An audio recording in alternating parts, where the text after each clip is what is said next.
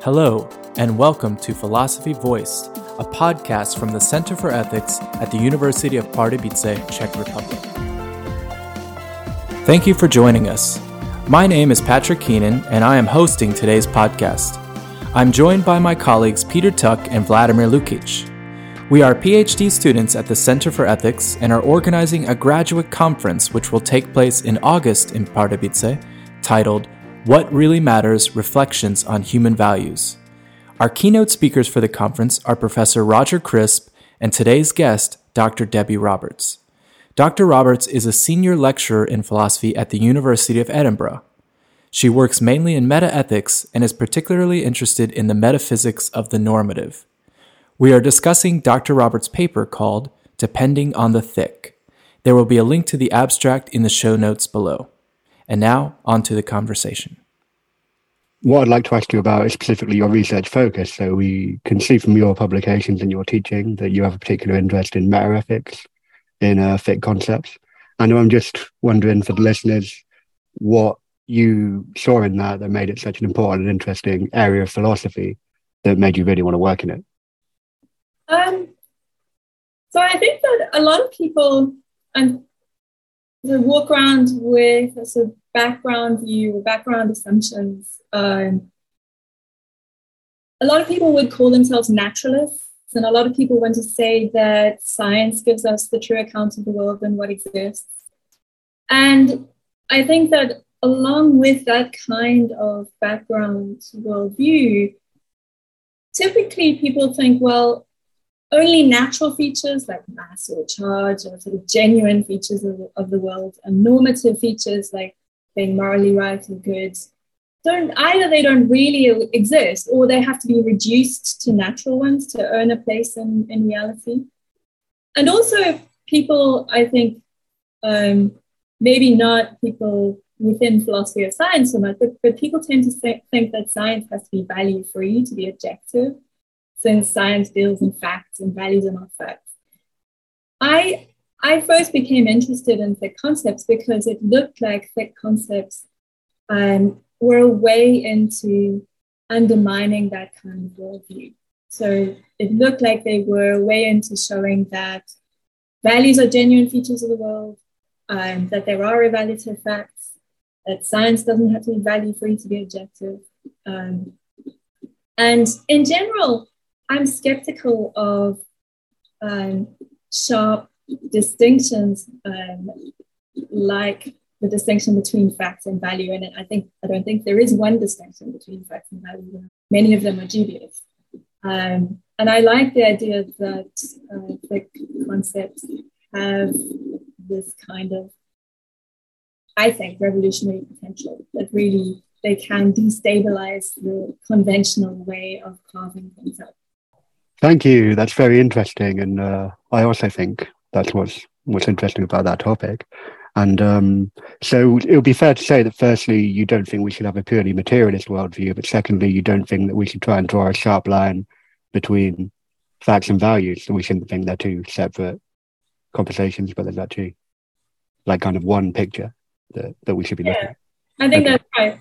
I mean, I'm one of the things that I've been thinking about more recently, and it's kind of off the back of my work on thick concepts, is naturalism itself, like what naturalism is. And what naturalism is itself a controversial philosophical topic. And I think that, so within the area that I work in, so within metaethics, people tend to talk about naturalism and the natural as if there's sort of one fairly well-defined idea that they have in mind. And I think that that's misleading, and that actually, naturalism need not involve being a materialist. Naturalism, depending on what you mean by materialism, naturalism certainly need not involve being a physicalist. And exactly what naturalism is itself up for grabs. So another distinction that I don't particularly like is the distinction between naturalism and non-naturalism. Okay, yeah, and I think physicalism probably is a more accurate word for what I was trying to ask about there. So for those listening, Dr. Roberts has recently wrote a paper specifically focusing on fit concepts and on a particular orthodoxy or received wisdom in metaethics about a kind of a cluster of views, which can be variously referred to as talking about grounding or supervenience or the dependence of normative facts on non-normative facts. You could just briefly tell us what you understand those concepts to be and what the thrust of the paper is in terms of problematizing those, or maybe being therapeutic to philosophers who talk in this kind of way. Yeah, sure. So the paper, the target of the paper is, again, a kind of distinction that gets made all over the place in metaethics. And that distinction gets made in various different terms, but people take themselves to be making the same distinction, even though they use different terms for it. One way of making the distinction is to distinguish between the normative or the evaluative or the moral on the one hand, and the non-normative on the other. The non-normative also sometimes gets called the natural, also sometimes gets called the descriptive, also sometimes gets called the factual. And these different ways of making the distinction, so we might say there's a distinction between the normative and the non-normative, or the evaluative and the natural, or the moral and the factual. Generally, the idea is, in metaethics, I think it's kind of in the water, that these two realms are separate. There's a sharp distinction between them, and the one depends on the other. So to use the terms that I use in the paper, the normative depends on the non-normative.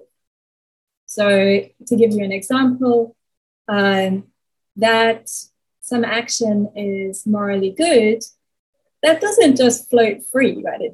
The action can't just be morally good. It has to have some other features as well. And the assumption is that those features are or are ultimately non-normative features, and the goodness of the action depends on the other features that the action has. So it's good because it was considerate and thoughtful, or whatever those other features may be. Now, that's a dependence relation. So the moral or the normative or the evaluative depends on the non-normative, the non-evaluative, the natural. That's the idea. The other relation that gets talked about a lot in metaethics is that of supervenience. Supervenience in general is the idea that you can't have one sort of difference without there being some other sort of difference. So you can't have, a difference in the aesthetic properties of a painting without a difference in the physical particles of paint that make it up. So it's sometimes called modal covariance. So you can't have an A difference without a B difference is the idea. Now, supervenience is kind of a technical term of art, and it doesn't actually, if there's a supervenience relation, that doesn't necessarily mean that there's also a dependence relation. You can have supervenience relations without dependence relations. That doesn't matter too much here. What I'm primarily interested in the paper is the dependence relation. And in general, people in metaethics think that the normative supervenes on the non-normative. Why? Well, because the normative depends on the non-normative. So there can be, in supervenience language, there can be no normative difference without a non-normative difference. There can be no moral difference without a natural difference. What explains that? Well, because the normative depends on the non-normative. In order for something to have a normative property, it has to have some other non-normative properties that make it have the normative property. So to go back to an example, for something to have the normative property of being a good action, it has to have some other features that make it good. And the assumption is those features are non-normative. So that's the target of the paper, this idea that there is this distinction between the normative and the non-normative, and that there are these relations between these two realms. What I try to do in the paper is destabilize that idea. People tend to think that that dependence relation is an a priori conceptual truth, or it's a truism. It's just, it's so obvious we hardly need bother mentioning it. And I think that's an assumption. It's something that people bring to ethics rather than find in our actual normative practice. And once we start looking at actual normative practice, we see that, yes, ethical, moral, normative properties are dependent, but it's by no means clear that they're dependent on non-normative stuff. And that's because of the role of thick concept.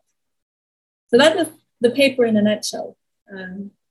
Obviously, there's a lot more detail that one could go into there. Yeah, of course, and that is fascinating, precisely because, like you mentioned, this is an orthodoxy. Like pretty much everyone in meta-ethics just writes as if that's obvious and that should be our starting point. And you're one of the only people I've ever seen to actually problematize that. And what kind of uptake have you found with that? Have you found that philosophers are quite resistant to your views, that you find an uphill battle with that one? Absolutely, yeah. I mean, you often, so I have another paper specifically doing the same kind of thing to supervenience. And the reaction to both is mostly, but supervenience just has to be true. It just must be true. Of course, the normative must depend on the non-normative. It has to be like that. So yeah, there's a lot of resistance. A lot of the time people take me to be defending non-naturalism. So non-naturalism in meta-ethics being the view that there are normative properties, there are moral properties, there are moral facts, but they're not natural facts. They're non-natural facts. I'm not defending non-naturalism in either this paper or the supervenience paper. I mean, a non-naturalist could hold the view that I'm defending. But again, I think that the natural non-natural distinction is problematic. I'm also, apart from being influenced by some non-naturalists, so certainly people like Jonathan Dempsey influenced my work, John McDowell, who sometimes gets called a non-naturalist. I'm also really influenced by Nicholas Sturgeon's work. And Sturgeon is a naturalist, but he's a non-reductive naturalist. I think that his work, particularly his paper on supervenience, is underappreciated. Vladimir, did you have a comment or a question? I have a question, which is based on the authors that you have quoted throughout your paper. And it's, for me personally, really interesting to note the little shifts in paradigm, because you have noted Richard Hare, for example, or Mackey, and later on you have also quoted Zangwill, Smith, Kim, and my personal favorite, probably Alan Gibbard. And it is really strange for me. For example, when I was reading your paper and when you were quoting those authors, I found it supernatural, pun intended, supernatural to think that this way of thinking about the dependence concepts is dependency between normative and non-normative is, completely obvious. And afterwards, after the discussion that you had with the authors within your paper, it seems to me that there is so much to add there. And these little shifts in paradigm, these little shifts in the things that were taken for granted seem, at least to me, quite important. And do you think that your contribution to this shift in paradigm is something that is motivated by these general investigations in metaethics, which are attacking the old paradigm? Do you find yourself as one of the people who is constantly questioning the old paradigms and trying to establish a way to think about metaethics or the dependence concept in the very nature in a different way? Yeah, I would characterize myself as trying to do that. I think there are a lot of orthodoxies in metaethics. And one of the reasons that I really love metaethics so much is that you get to do all sorts of other kinds of philosophy. It's very interdisciplinary. So you get to do some metaphysics, some epistemology, some philosophy of language, and so on, depending on where your interests lie.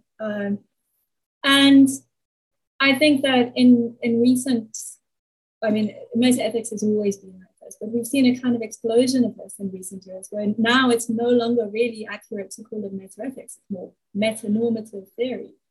And there is a lot of really excellent work being done in metanormative theory, which draws on work that's happening outside of metanormative theory. So draws on work in philosophy of language, metaphysics, or whatever.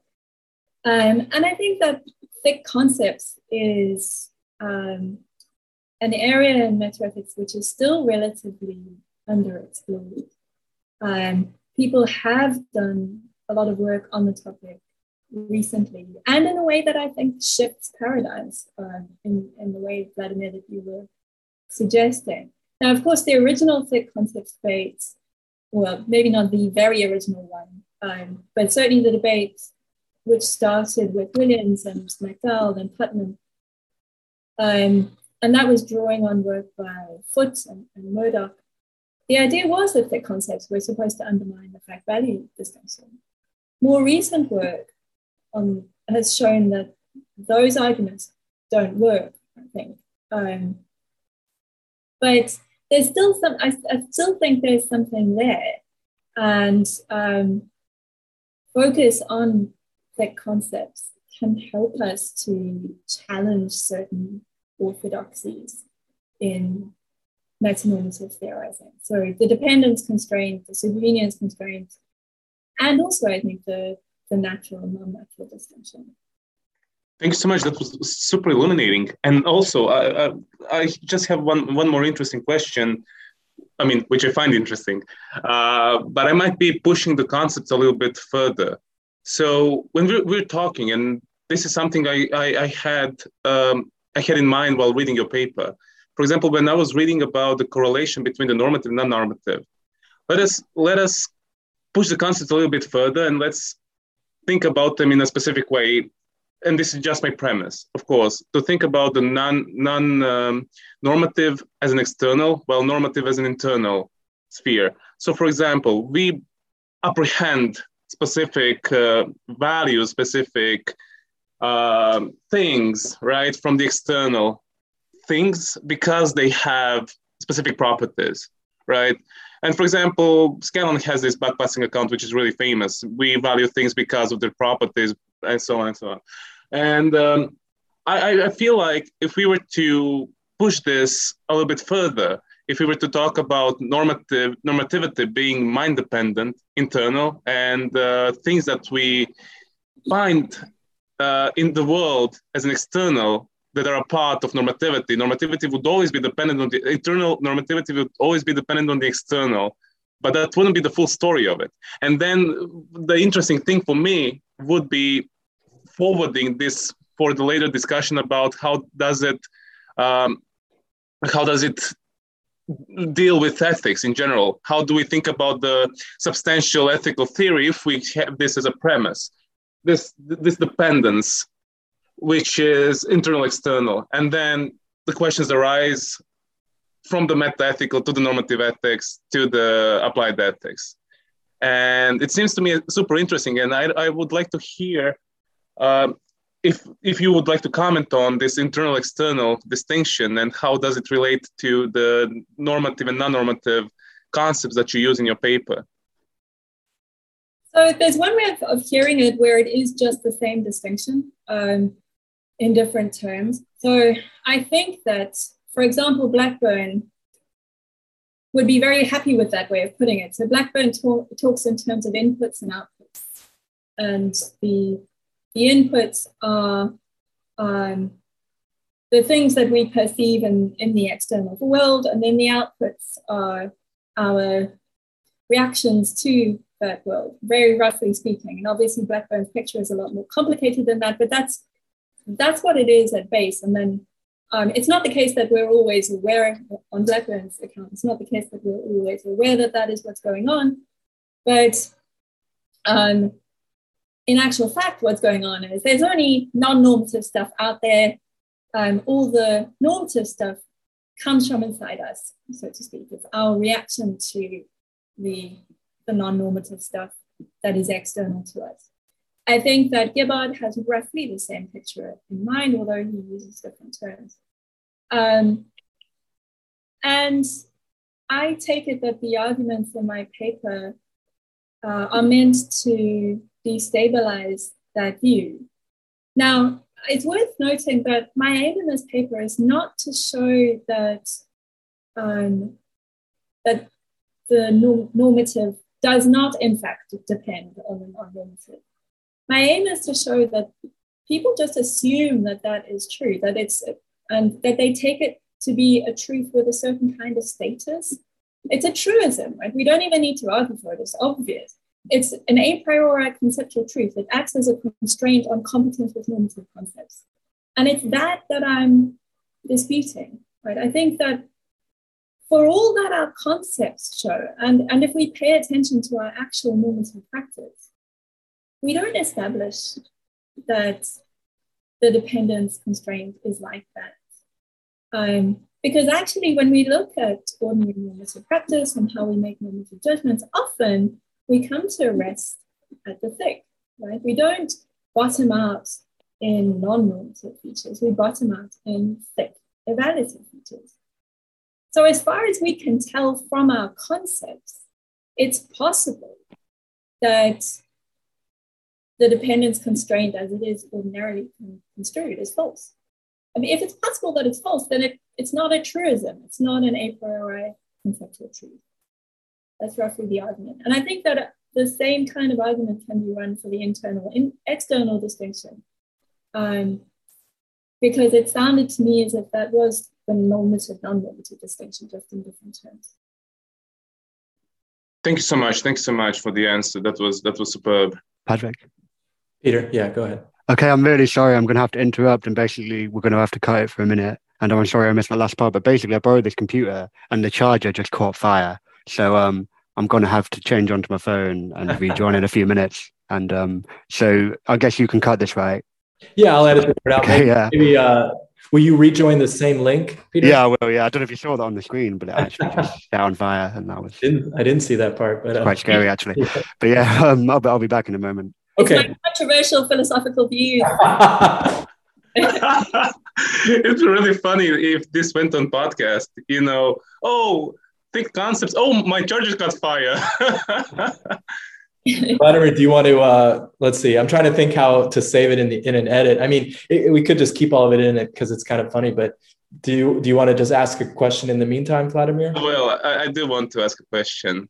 So for me, while I was reading your paper, it seemed to me like a wild train ride, because in the beginning, when you were establishing the first couple of premises and of course the background of the discussion, as I said a little bit earlier, it seemed to me like you're trying to even argue for the fact that truism can be established, even though you have mentioned numerous times that it seems a little bit dubious.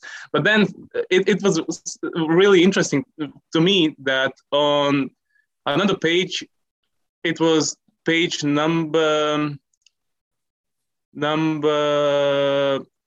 6. Yes, you're assigning 4 different views about how we can assess truism in both ontological and descriptive way. And then at one point you say, well, I want to argue that all of them are not truism. And this for me was mind-blowing, because it was super interesting to read your argument throughout the rest of the pages. And I think, for me personally, I think that your goal was achieved because you have proved that all of those views and standpoints could be found dubious, to say the least. And if you could you expand a little bit more on that? How did you find yourself to attack those viewpoints, and how did you make the difference between them? So just to make sure that we're on the same page. So are you referring to the 4 different versions of the dependence constraint? So the A script. Yes. Yeah. Yes.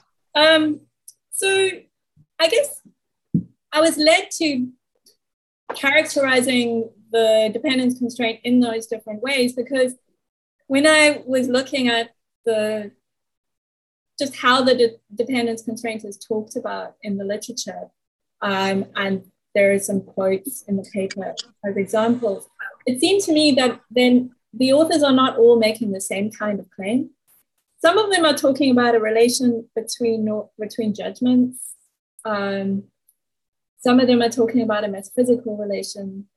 And when they're talking about a relation between judgments, like judging that something is good, and the idea is that there's some kind of connection between judging that something is good and judging that things have other non-normative features that make it good. There are different ways in which you can understand that relation between judgments. So you could understand it as a purely descriptive claim, right? This is just how we make normative judgments. When I judge that something is good, I have to first, or in some sense first, maybe not consciously, but I have to judge that it has some other non-normative features that make it good. That's just how, as a matter of fact, our normative judgments work. But that in itself is just a kind of contingent empirical observation. You could understand the dependence constraint, the relation between judgments in a stronger way than that. You could understand it that in order for something to be a normative judgment, it has to be based on non-normative features. So that would be to say that it's constitutive of something being a normative judgment that is based on non-normative features. Or you could, as I think Michael Smith does, you could understand it as a kind of justification claim. So in order for your normative judgment to be justified or appropriate, it has to be based on non-normative features. And the authors who understand the dependence constraint in these ways justify their claims by appeal to ordinary evaluative practice or ordinary normative practice. So in particular, I have in mind Nick Zangwill and Michael Smith. They sort of say, well, if we look at ordinary normative practice, this is just how it works. This is how we make normative judgments. And it's that I take issue with. But then there's also the ontological claim that normative properties must ultimately depend on non-normative properties. That's a metaphysical claim that I think a lot of people in metaethics subscribe to, even if they don't explicitly say so. It's sort of at work in the background, particularly if they're talking about supervenience, they think that this is supervenience as a metaphysical relation between properties. They think that this is what explains it. And I think that once we sort of go through all of the ascriptive versions, we're actually end up in a position where we can doubt the ontological claim as well. Thank you so much. Thank you so much for the answer. Vladimir, did you have a follow-up comment, or should we give Peter a question? I don't have any follow-up comments. I think this was super well elaborated. Okay, yeah, I do have a few questions, but can you hear me clearly? Yeah. Okay, good. Obviously, I just missed some stuff, so sorry if you've actually already answered what I'm going to say. But one thing that really interests me in what you mentioned earlier is that you're influenced by Jonathan Dancy. I'm a big fan of Dancy as well, and of particularism, and what things particularists would say about fit concepts that more traditional views wouldn't say, or what orthodoxies you would reject because of the combination of endorsing particularism and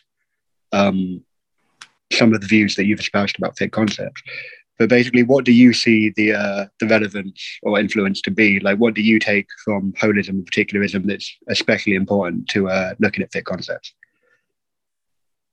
So I guess the most obvious connection concerns what gets called natural shapelessness.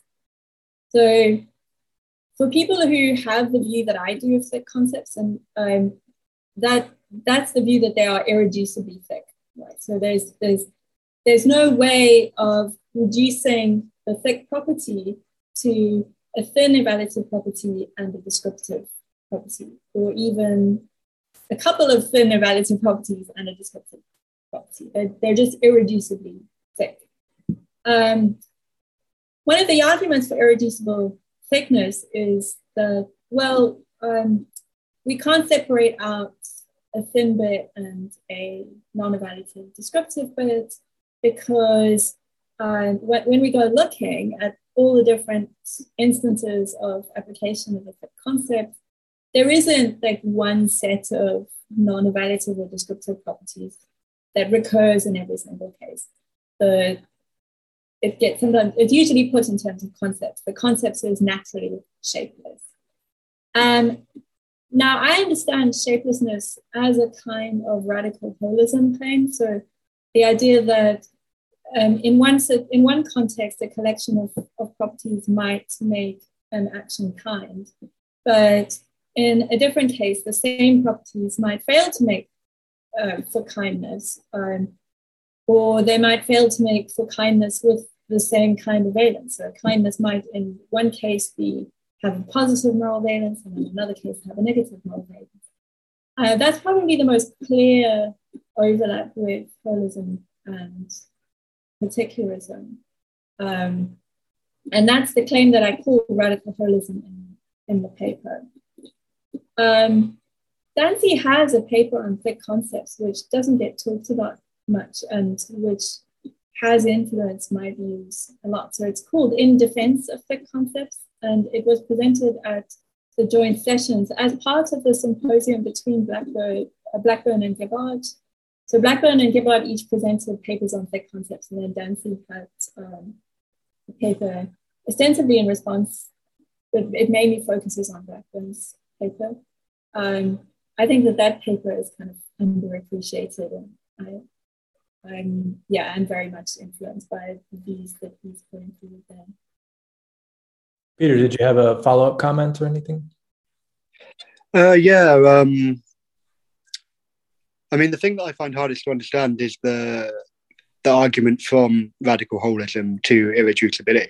So I understand what both of the concepts are separately, but I guess I'm struggling to understand how you justify the move from one to the other. Maybe you could just explain a little bit more about that.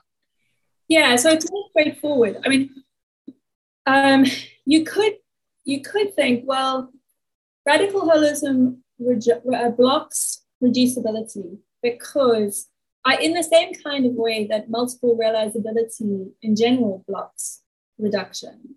So multiple realizability being the idea that, so if you take in philosophy of mind, you say, well, pain is a certain physical state. And then someone comes along and says, no, it's not necessarily that physical state. Pain is multiply realizable. It could be all sorts of different physical states that could realize pain. That blocks the reduction of pain to the original physical state that you said it was. So something similar could be going on in the normative case. So we might say, well, kindness can't be reduced to this set of natural features because there are other ways to realize kindness. Kindness is multiply realizable. All different kinds of actions and people get called kind for all different kind of reasons. And it's not the same package of reasons in every single case. That's one way to try and block reduction. That's not the way that I go in this paper, though. So I think that thick concepts are more complicated in that I think that they involve two separate in some senses, kinds of evaluation. So to take an example, take the concept distributively just. Distributive justice, we think, is a good thing, right? It has a positive moral valence. And we can think of that positive moral valence as a global evaluation that applies to everything that falls under the concept distributively just. But I think that concepts like distributively just, thick concepts, also have embedded evaluation. They have evaluation that characterizes the very thing that's being evaluated. So take this as an example analysis. So if a distribution has features X, Y, and Z, then it is just. Now, what if one of those features were an evaluative feature? What if one of those features was fairness, for example? So something would have to have features X, Y, and fairness to be distributively just, and so to be good. Embedded evaluations are the thing that I think make trouble for reduction, because I think that thick concepts have these embedded evaluations, that they themselves are thick, and you can't factor those embedded evaluations into thin evaluation and non-evaluative description. So there's kind of thickness all the way down. And that's what makes thick concepts and thick properties irreducibly thick, rather than radical holism. Basically, this is going to be, I have a particular view about thick concepts, which I think is problematic, and I'm just going to tell you what it is, and then I'd like to hear what you'd say about it as an expert on the topic, which is that when we talk about thick concepts, these are just terms we use to refer to actions we've already judged are right or wrong, and certain natural features they have. So it basically refers to a relation between a moral evaluation and what kind of action it is, like it's a post hoc description.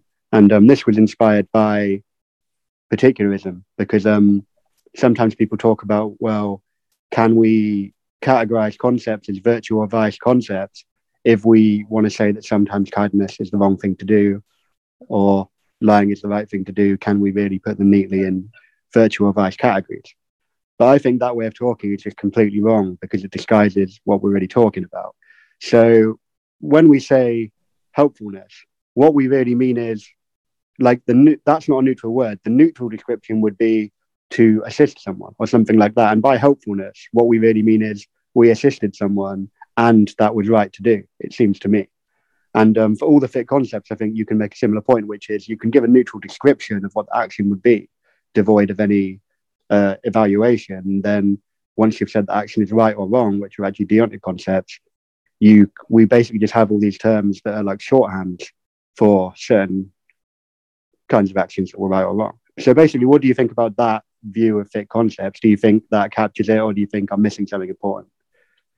So, I mean, I think that people don't ordinarily think that the thin bit is deontic. They normally think it's good or bad rather than right or wrong. And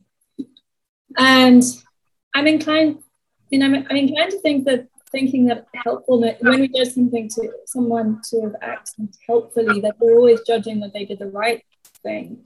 I don't think that's necessarily the case. It might be that it does tend to be associated with the judgment that what they did was good.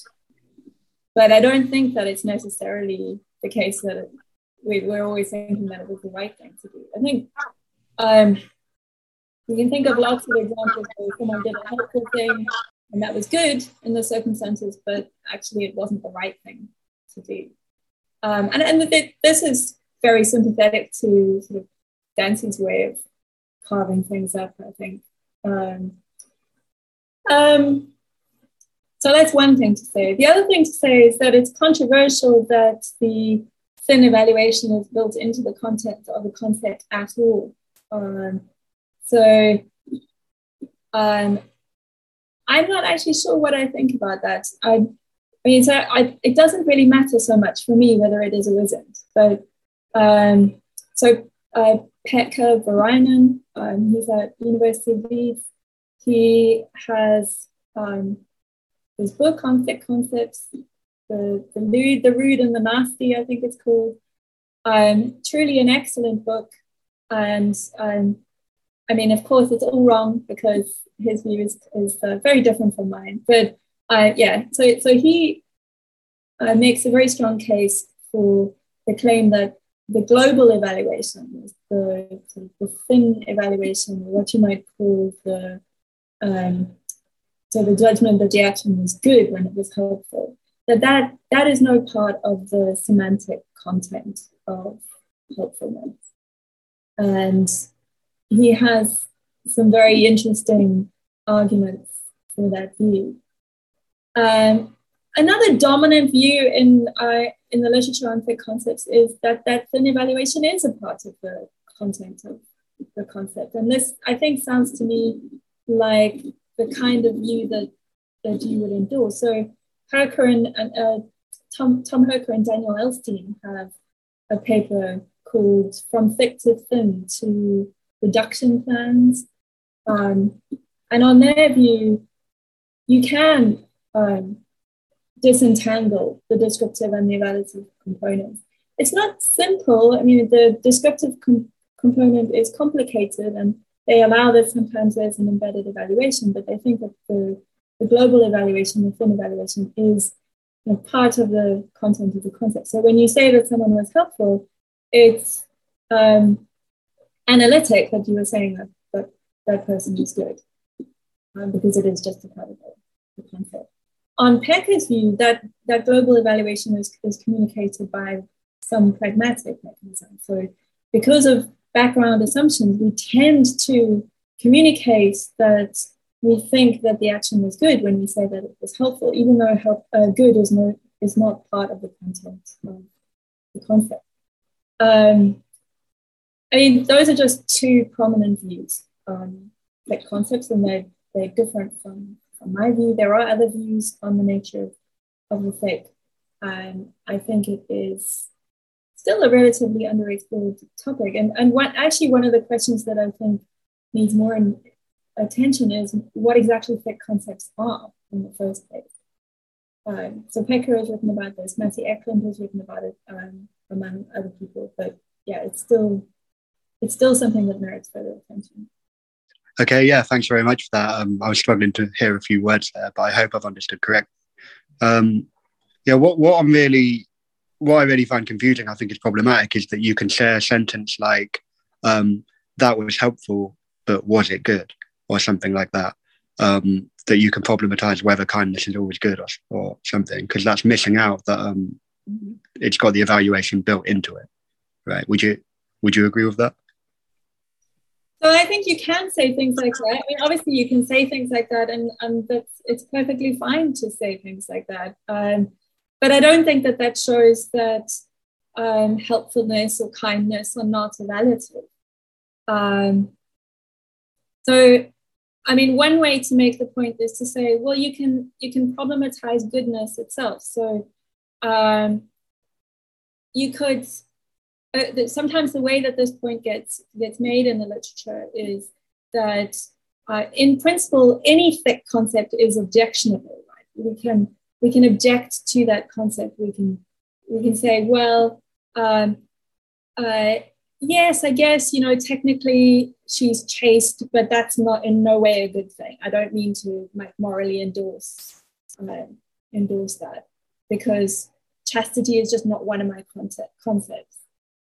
But in principle, we can find thin concepts objectionable too. Like you might think, well, I mean, yes, okay, that was the morally good thing to do, but I don't mean to approve of it or endorse it because I'm some kind of nihilist Nietzschean in inverted commas who kind of rejects moral goodness. So the mere fact that we can say those kinds of things doesn't mean, or doesn't show, I don't think, that those concepts are not evaluative. That's one point. The second point concerns embedded evaluation. So as I was saying earlier, I think that thick concepts involve at least two, in some sense, separate evaluations, genuinely thick concepts. And the one is the global evaluation, the thin evaluation that we've been talking about. But then for lots of thick concepts, there are embedded evaluations. And those embedded evaluations are, I think, themselves thick. So even if we can detach the thin evaluation, that doesn't mean that helpfulness is not still evaluative, because when we start to unpack what helpfulness is, we find that we're just pointing to further thick evaluative features. Thank you very much. Vladimir, did you have a question or a comment? Yeah, I actually did. And I would like to ask a specific question based on the notion of the thick concept, right? So let's say that the thick concepts are both evaluative and descriptive in nature. It's something of a middle ground, let's say. And I was kind of thinking about the nature of this evaluation most of the time, because it's kind of correlated with my thesis at the moment. And kind of thinking about it, it seems to me that narrativity also plays a huge role in how we perceive thick concepts or concepts in general. Because, for example, we can use the same concept in a different social context, different social narrative, and be evaluated completely different. And this is also, for example, we can use, for example, ideological concepts, right? And based on the ideology that you subscribe to, concepts have completely different meaning. For example, using the word brave, right? So when a right wing, a person who is leaning towards right wing uses the word brave, that concept has a specific meaning embedded within it. They see what it means to be brave. It's like X, epsilon, Z. This is what it means to be brave. For example, when someone who is in a different ideological spectrum, for example, more left-wing leaning person, when they use the word brave, it's going to have a completely different data embedded within it, right? So this is quite interesting to note that it also ranges far beyond ideology. And let's even say that a history of a concept is also determining the concept itself. So this might be a McIntyrean critique even. You know, McIntyre argues that, well, we can evaluate concepts all we want, but we also need to be aware of the history of the concept in order to evaluate it fully. So in this regard, the whole history of the concept and the whole sphere of the concept's influence also influence us how we perceive that concept. And more or less, that evaluative factor that we have within our concepts are determined by both narrativity and our bigger meta-narrativity, even bigger picture within the framework of that concept's existence. What would you comment on this comment, and does it seem plausible to you? Yes, I think that's a really important point. So this is something that Bernard Williams emphasizes when he talks about thick concepts and ethics and the limits of philosophy. It's something that Pecker refers to as parochiality, that thick concepts are parochial. They make sense within a certain evaluative perspective. And Williams emphasizes they make sense within a certain cultural, historical perspective, and that your particular worldview is kind of shaped by your social, historical, cultural reality, and the concepts that you use are going to depend on that. And I think that this raises all sorts of interesting questions and is a way of pressing some problems for the kind of realist view that I want to defend. Because I want to say that thick concepts allow us to access evaluative reality. But if there's this sort of social, cultural, historical variability in these concepts, and even if two people within the same social reality, but from two different sides of the political spectrum can look at the same set of facts and employ ostensibly the same concepts, but see different things because their thick concepts are somehow different, doesn't this suggest that actually thick concepts are just kind of, I don't know, to put it really roughly, sort of crude, subjectivist sort of projections onto the world rather than a way of accessing evaluative reality? So I think that this is a genuine problem for the kind of view that I want to defend. And it's one that I'm trying to tackle actually in what I'm going to be presenting at the conference. So I'm going to try to come up with a response to this worry. And I do it by thinking about epistemic virtues. So I think that some thick concepts are better than others when it comes to whether we should use them to access reality or not. And that we have a way of telling which ones that we should use, and that we need to think about epistemic virtues in order to get to the thick concepts that we should be using. That's a sort of rough idea. Thank you so much. Thank you so much. I'm actually, honestly, really excited to listen to your presentation now. Good. It's actually my advertising work. I was going to say it's kind of the perfect place to stop, actually, because if anybody's curious and wants to hear the conclusion, then they can come to the conference in Pardubice and see what discovered in your research. Is there any final remarks or any final questions from anyone? I'm loving this conversation, and I'd love to hear so much more about it, but of course we're going to have to stop, so we'll have to save it for the conference. Thank you. Thanks so much for doing this. Yeah, it's been fun. I look forward to meeting you in person and continuing the conversation. Thanks so much, Dr. Roberts. It was a great discussion. No worries at all. Enjoy the rest of your day. You too. You too. Have a nice day. All right. Bye. Bye, everyone.